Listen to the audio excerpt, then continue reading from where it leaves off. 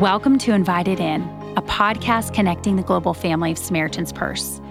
As COVID-19 continues to be a battle that our entire world is facing, if you're like me, you're praying for doctors and nurses and medical staff all over the world. And we thought it'd be good to replay an interview that I did last year at the Prescription for Renewal conference.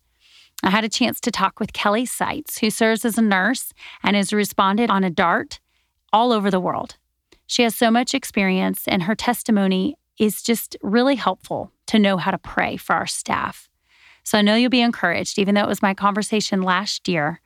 So much of what she says is just meaningful and helps us to pray strategically today. Kelly, first to start, I'd love for you to explain what a DART is to those who don't know and how long you've been doing this with Samaritan's Purse. So a DART is a disaster assistance response team. And we work internationally. So whenever there is a disaster somewhere in the world, such as like an earthquake, a tsunami, a hurricane, a cyclone, a refugee crisis, some sort of an outbreak like cholera, diphtheria, Ebola, we'll respond to that. And then most recently, acts of war. Things like that we respond to. We have a medical team that deploys on the DART, but we also have a water and sanitation team, a shelter team, food distribution teams, logistics people.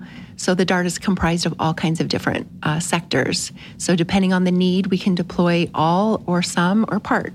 And you are a nurse, correct? Yes, I'm a nurse. I've been a nurse 21 years. And so what led you into the medical field? Well, in high school, I didn't really know what I wanted to do. The way I selected my major was walk around to all of my friends and say, "Hi, what's your major?" And they said, "Business." "What's your major?" "Business." "Okay, that's going to be my major." But I was sitting in accounting classes and was bored to death and used to look out the window and see the nurses all walking by. And I knew I wanted to do that. So I switched, and it's the perfect fit for me. I absolutely love mercy and compassion and taking care of patients. And so when did you get involved with Samaritan's Purse? Well, my kids were 11. We have twins, a boy and a girl, and they were 11 years old. I was working at the local hospital in the intensive care unit. And in 2009, I really felt like maybe God had different plans for me, but I didn't know exactly what that was. So I began to pray, "God, do you want to use me in any other way?" I didn't really have an agenda when I prayed. I sort of just offered my life and my nursing skills to him and said, "If you have something, would you just let me know what that is?" So every day I prayed that of all 2009 and I never really heard from God. And then in 2010, the Haiti earthquake struck. And I was watching the coverage and saw the huge need in Haiti. And I, at that moment, felt God speak to my heart and say, "That prayer you've been praying for a whole year, that's what I want you to go and do." So I had heard about Samaritan's Purse, but I really didn't fully know what they did. So I got online and they were begging for medical volunteers to go. So I filled out an application and they called me, and that was my first deployment. I really thought it was a one-time trip. I'm going to go deploy, turn around and come home and go back to my life and check the box of I did my missions trip. We actually had a really hard experience on that first deployment.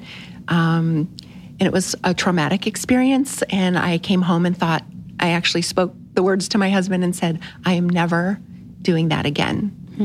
And I meant it. And I went back to work at the hospital. But a month later, cholera broke out in Haiti, in the exact place where we were. And Samaritan's Purse called back and said, "We're putting up a cholera treatment center. Will you please go back?"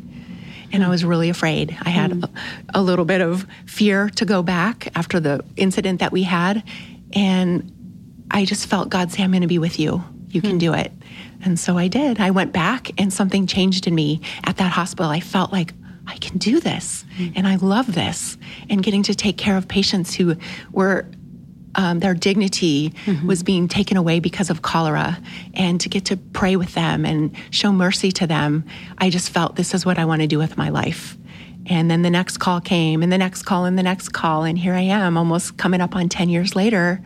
I can't believe how one prayer changed the total course of my life. So can you walk us through, you said they call you. How does the process work? Once you're on the DART roster, they call you when a disaster strikes. How is that, getting a call on your normal day of life and having to drop everything? How do you respond? Yeah, sometimes it's on our radar because we're news junkies. Once you're on the DART roster, you're always watching for what's going on. But sometimes an earthquake hits and no one's expecting it. And you're just at home living your life, cooking dinner for your family. You get a call and they say, I've been called before, Kelly, can you leave in 4 hours for a month to Tanzania? And I say, sure, I can. And then I hang up and I scurry into action. I usually keep all of my medical things ready to go. I can get myself ready really quickly, but I have a husband and kids that I need to download. I'm the mom of the family and the tour guide of the family. So getting them situated, getting my work situated, and getting all the details ironed out, it's a scramble, but you're excited, your adrenaline's going, and you're anticipating what you're going into. Now, do you work full time when you're home? How does the hospital give you that permission to leave? How does that work? Yeah, that's tricky. I get that question a lot for people who want to make DART part of their life. I did work in the hospital for quite a while doing both, and then it became a challenge when they would call so quickly and say, can you leave in 4 hours or at the end of the day or in the morning? And I had to spend all of my time getting my shifts covered. So I made the personal choice. We don't always recommend this, but I sort of retired my position at the hospital so that I could be free and available for DARTs. However, my church offered me a position on staff part-time. They loved what I do here at Samaritan's Purse, and they said, this is what we're about. So when I'm not doing a DART or other things with Samaritan's Purse, I work on staff at my church. That's amazing how you sacrificed that, but God gave you something in return. I love that. So tell me, you have children. How do you drop everything? What does your husband do? How does he support this? I just was talking to people about supporting your spouse's calling, and I think it's important. Allowing you to go, they're serving as well. How does that look? Yeah, that's a great question. It's very important. I feel passionate about that question because it's important. Our ministry needs to be to our family. God understands that. That is a ministry and they deserve our attention. However, God also sometimes calls us to do other things too. So for our family, we talk a lot. We've chosen as a family to have it be our family ministry. It's not just my ministry. My husband always says, you're the goer and I'm the sender. And I have an awesome husband. We've been married coming up on 26 years, and he is my biggest cheerleader. He runs the show. Right now our kids are 21, they're twins, but I started when they were 11, and we homeschooled our kids, so the mom and the teacher left. Wow. So my husband is great. It's a family endeavor. Our kids are on board with what we do. It's important, I think, to talk to your family all the time and make sure that they know that they're a priority in your life. And how's everyone feeling? Mom's getting ready to go to Iraq. How's everyone feel about that? And honestly, it gives me great brownie points with my son when his mom gets to go to Iraq in a field hospital. I think they're proud of what I do. It's taught our family perspective, the way we run our family now versus when I first started, the priorities that we have in our family, the way we live our life, the way we spend our money, the way we spend our time has totally changed because of this work. As I was going to ask, how did it change going overseas and then coming back home? How did that translate? And even when you were in the hospital, how did it change you as a nurse? That's a great question. First of all, when you've deployed to places, especially with Ebola, which I've deployed 4 times for the Ebola outbreak, and there's only so much that we can do for our patients. There's not a lot of treatments. In the beginning in Liberia, there were no treatments. Now in the DRC, we have some treatment things that we're working on. But pretty much when you come to the end of everything that you've done medically for your patients, as a medical provider or medical person, that's crushing to your soul because we're supposed to save lives. But often in the field in third world countries, we're limited with the things that we have, the medications, the supplies. But as a nurse, I've learned through almost 10 years of doing this that when you come to the end of the medical things that you can do, there's so much more that you can provide, and that is your care, holding a hand, sitting next to them, and praying for them is everything. And I've learned just when you think you're at the end of it, there's so much more. You can lean into it and really pour yourself into your patients and let them know that there is hope and that people really do care about them. That's one of the questions I get asked so much when we deploy. The people that we're there to serve will say, why? Why would you come? They know that we're from America. They understand I've been in the most far-reachest place of this world, and they still know about America. And their question to me is, why? Why would you leave your family at Christmas time and come to us and help us and live the way that we're living with no water, no food, living in a tent? And it means everything to them that someone would do that for them. Of course I'm going to do that. And of course I would give up, living in the United States. My whole perspective has changed. Things that used to work me up before and I'd get all irritated about or excited about or frustrated about is no big deal at all. So I'm sure you have many, but can you share a story of a time where, yes, you were meeting a physical need, but the Lord allowed you to meet a spiritual need, or you got to see someone come to know Christ or ask those questions or go deeper? I have so many stories. The one I often get the question, what's your most favorite dart? And my answer is always, that's like picking your favorite child. They all mean so much to me. So from every dart I have, I always pray, God, give me that one special person that just I can really talk to and connect with. And always we have many opportunities, but the one that stands out to me is the one that means the most to me, and that was in Liberia in 2014 in the Ebola outbreak. We just got 2 nurses off the plane, throwing in scrubs. They'll be here in a couple of minutes, and we're putting 2 back here. We were taking care of patients in the chapel at Elwa Hospital, and we took care of a young mom, and her name was Serena, and she was a single mom, and she had 2 young children.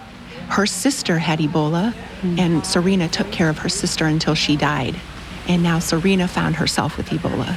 And unfortunately, their mother also had Ebola and was in the bed right across from her. And Serena came into us very early. If they come in on day 1 or 2 of symptoms, we have a better chance of being able to help them. But Serena came in early, but she was very flat in her affect, and she was very depressed. She would never look at us in the eye. Understandably, she saw what her sister was going to go through. She knew exactly what was going to happen to her. But our staff every day would go in and talk to her. We would sing hymns over her as we would squeeze the fluids into her body and care for her. She never really engaged with us and made contact. Well, I took care of her every single day for 15, 17 hours a shift. And on day 10 of her stay, when she was very, very sick now, at this point, she cannot raise her head off the bed. We have to do everything for her. She's so weak and she's very, very sick. And I was just mad at Ebola at this point. Every patient that we had taken care of up till then had died, every single one.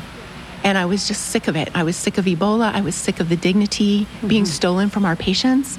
And Serena was literally laying in her filth, vomiting and having diarrhea and just laying in it. And we couldn't get her cleaned up fast enough, and she would do it again. I'd already been in the Ebola suit for so long, but I was just mad. And I said, can someone hand me Ebola water?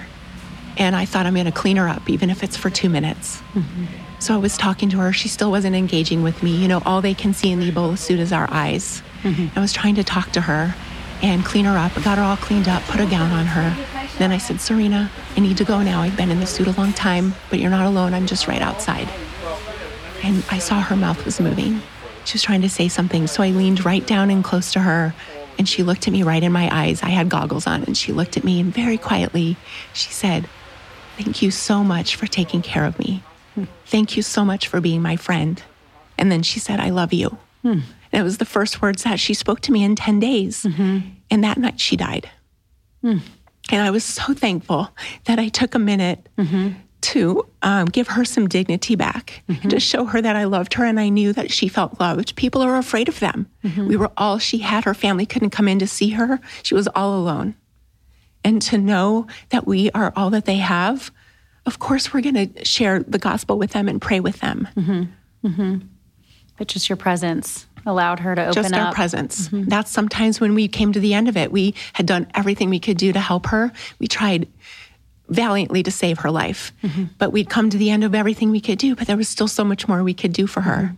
And that's what I want. That's my message to medical people. There's so much more. Just being present with people in their time of suffering and their time of need. How do you how do you walk into that? How do you suit up knowing you are going to be near a patient that is dying and could give it to you? How do you do that time and time again?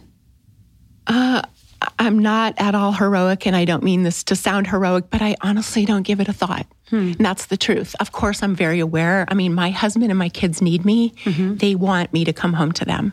I want to come home to them. But I don't really think about it. We have a job to do. Samaritan's Purse does an amazing job training us. And ultimately, I have a great God who I've seen show up in huge, big ways. I know I can feel his presence. I have so many stories of where I shot up a flare prayer. God, I need you right now. I need help right now. And he's shown himself so faithful to me. And that's the truth. That's not just the Christian answer. That's the absolute truth. You cannot do this work without just abiding with God every single day, because we never know. We're home cooking dinner, doing laundry, and we don't know when the call's going to come. If we think in that 4 hours that we have to pack, I'll fill up on God right now and read my Bible quick so I can pour out my heart to these people, that's not enough time. You need to be every single day in the Word of God and filling up and listening to good Christian songs that fill your soul so that your cup is full, that when you go, you can pour out to people who desperately, desperately need you to be there and engaged and all in. So I was going to ask, I know they say put on your face masks first, before you help somebody on the airplane. It's the truth. How do you do that? And I know Scripture is important to you. Can you share your favorite life verse and how you're able to really fill yourself first? Yeah. My favorite little tradition that I do on every deployment, I don't know what made me start this, but my very first deployment, almost 10 years ago, I started with the tradition of every time I get the call, the next thing that I do is go pick my pair of shoes that I'm going to wear on the field. And then with a Sharpie marker on my side of my shoe, I write Philippians 4:13. Because I know when I get out there on the field, when you arrive day one, you're excited, you're fresh, you're feeling good, you're so excited and engaged. By day 17, you're tired, you worked 17-hour days, you haven't eaten, you haven't slept, you miss your family, you're hot, you're sweaty, and you're sick of it all. I look down and I see my shoe, and it reminds me, my shoe's always with me, and it reminds me I can do all things through Christ who strengthens me. And speaking of that verse, I love that one. Can you share a story of a time where you couldn't do it and the Lord intervened? Either you didn't have the equipment you needed, or you couldn't do it. They say, you treat, Jesus heals. Was there a time where you had that? Yeah, it's a silly story, but my first deployment, I feel like God wanted to show me he was big on day one. He knew what was coming, that I'd still be around 10 years later, hopefully longer than that. I didn't know that. And I think he wanted to show off and show me, this is what you're going to need some of this later. And it's the most simple story. We can go ahead and start with 2 trucks, I guess. But we were out doing mobile medical clinics after the earthquake in Haiti. All of these people poured out of Port-au-Prince and were displaced, and they were in filth, living in horrific tent cities. So we were out serving them, doing mobile clinics. And it was so hot. It was 115 plus degrees. And we were all split up. And so I was with a Haitian doctor. The patients will come, they'll see the triage, then they'll see the doctor, and then they'll come to me in the pharmacy area. Well, I'll do IVs, shots, treatments, antibiotics. And a nurse's best friend on the field is a Sharpie marker. And I use it for everything. I use it to mark all kinds of things. The most important thing is to draw on the syringe where the mom can pull up the medicine. I show her, I draw a circle so I can show her how much medicine to give her child. Well, it was so hot, I'd used my Sharpie so much that it ran out and wasn't working anymore. And I tried to look for another Sharpie. Usually I bring a bunch, but I had gone through them all. Found no Sharpie. It was clogging up the whole thing, slowing me down. I tried to use a pen. That doesn't work on a syringe. I was so frustrated. I'm like, Lord, all these people are here. I'm clogging this up. There was hundreds of people. And I was like, Lord, I need a Sharpie. I'm out in the middle of absolutely nowhere. How is God going to bring me a Sharpie? So I looked, I tried in my own strength to find all the ways. And finally I thought, okay, I guess I'll pray. But honestly, I had a mustard seed faith. I'm like, how's God going to bring me a Sharpie? So I said, Lord, I don't even know how you're going to do it, but I really need a Sharpie. And then I went about my business, honestly, not believing that prayer would be answered. Literally 5 minutes later, a truck pulls up out of nowhere. It happened to be a donor who is given to the project, and he had given specifically to the mobile medical. I had no heads up that he was coming. They were driving him around to see. he came up, he goes, look at all these people. This is fabulous. Had me explain what was going on. He said, well, I can see you're busy. I'm going to go. And I said, okay, thanks. He goes, do you need anything before you go? And I laughed. And I said, oh, yeah, I need a Sharpie. And he goes, oh, here. He reached inside of his vest and pulled out a Sharpie marker. Within 5 minutes of me praying a prayer out in the middle of nowhere, God showed off and brought me a Sharpie marker. So ever since then, I say so many times I've thrown up big prayers. God, I need you. I need you. I'm on my knees praying. And other times I throw up a Sharpie-sized prayer. If God cares about a Sharpie marker, he cares about patients in the Ebola unit. He sees you. So you've done 17 deployments, correct? Yeah, I think I've lost track. I'm pretty sure it's 17. So 17. Can you share with somebody who maybe is hearing and think, I can't do this. She must be just so adventurous, outgoing, heroic. Like you said, you're not. Had you traveled before starting this? I traveled on vacation and walked past the hurting and the poor to get to my resort. I had never done anything like this in my life. I never would have saw that I could have been the kind of person who could do this kind of work. I like a shower. I like a meal. I like a fan at night. I like clean sheets. I just never imagined I could do this. It's true, you've heard it said before, when God calls you, he equips you. He absolutely does. If you don't think you can do this, that's exactly the kind of person that we need, because then God can show off and show you how big he is. Because honestly, this work is too hard for any one of us to be able to do this work. But God's a big God. So no, you can't do this. Really, none of us can, but God can, and he will equip you, and you will radically change everything about what's important to you and the way you see your life. And there is nothing better than working with your whatever skills God's given you to use it for eternal purposes. So I know each country is probably different, each deployment, but could you walk us through a typical day in the life of a DART? What does the day look like? Yeah, so we wake up in the morning at whatever time, depends on the deployment, depends on what we're doing. But most of the time, we'll get up, and every time we have a devotions as a staff, we know we need to start there with God. Now we're very busy, so sometimes the devotion's literally 5 minutes. We need to pray as a team, come together, hear God's word, pray, and then we all go. Other times it's a little longer. Then we head off to whatever it is we're doing. If it's a mobile medical, we pile in the cars, we bring our go bags filled with medicine and wound care, and we head out and we take care of hundreds of patients. That's an example. Come back at the end of a long day, taking care of patients all day, refill the bags for the next morning, do whatever needs to be done, have dinner together, take a shower, get in bed, because you have to do it all over again the next day.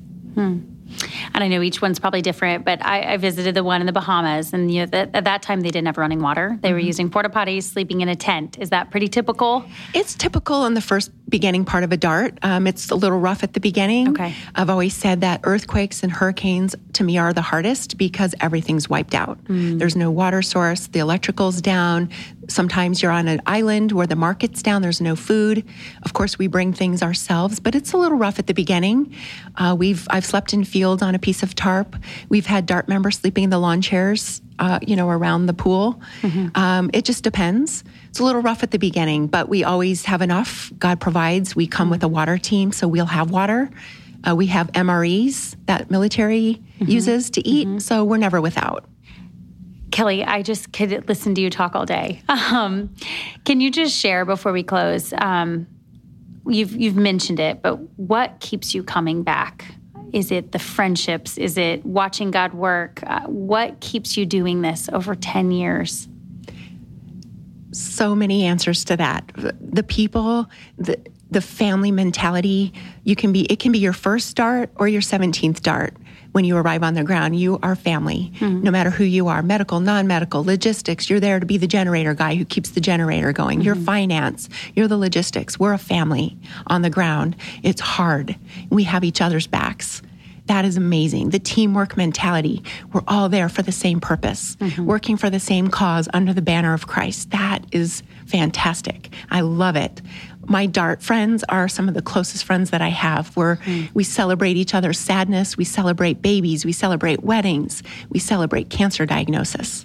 We're family. That's one thing. The second thing is absolutely getting to help, be in a place, a privilege to be able to go when you're in the trenches with people who are hurting and have suffered great loss and lost literally everything that they've worked for their whole life, and they watched it float away after a hurricane. It gives us the privilege and the honor and the opportunity to be able to tell them about the light of Christ. And they trust us because we're there in the trenches with them. It's a great opportunity to share Christ. And then the last part is to get to see a big God. When we're in first world America, when we have all the things that we need every day, it's almost like we say, I got it, God. I don't really need you. We don't say that, but we kind of feel it. We don't really cry out to him for a Sharpie because I can just go up the store and grab a whole box of them. You're out in the field and you desperately are clinging to God. You're exhausted and you think, I can't get in that PPE one more minute. You cling and cry out to God and he has you do it. That's addictive, and you see a big God when you need him big. Thank you so much for tuning in today. I know I was encouraged by Kelly's conversation, and I just loved her example of the Sharpie prayer marker prayer and just how we can pray to God for anything, big and small. And I just want to close with Psalm 68:19 that says, "Blessed be the Lord who daily loads us with benefits, the God of our salvation." As Kelly said, we can bless others because we've been given the benefit and the hope of our salvation through Jesus Christ our Lord. I hope listening to this conversation encouraged your heart, but also allowed you to pray more specifically for our doctors, nurses, and medical staff all over the world that are fighting COVID-19 every single day. Thanks again for tuning in, and God bless your week.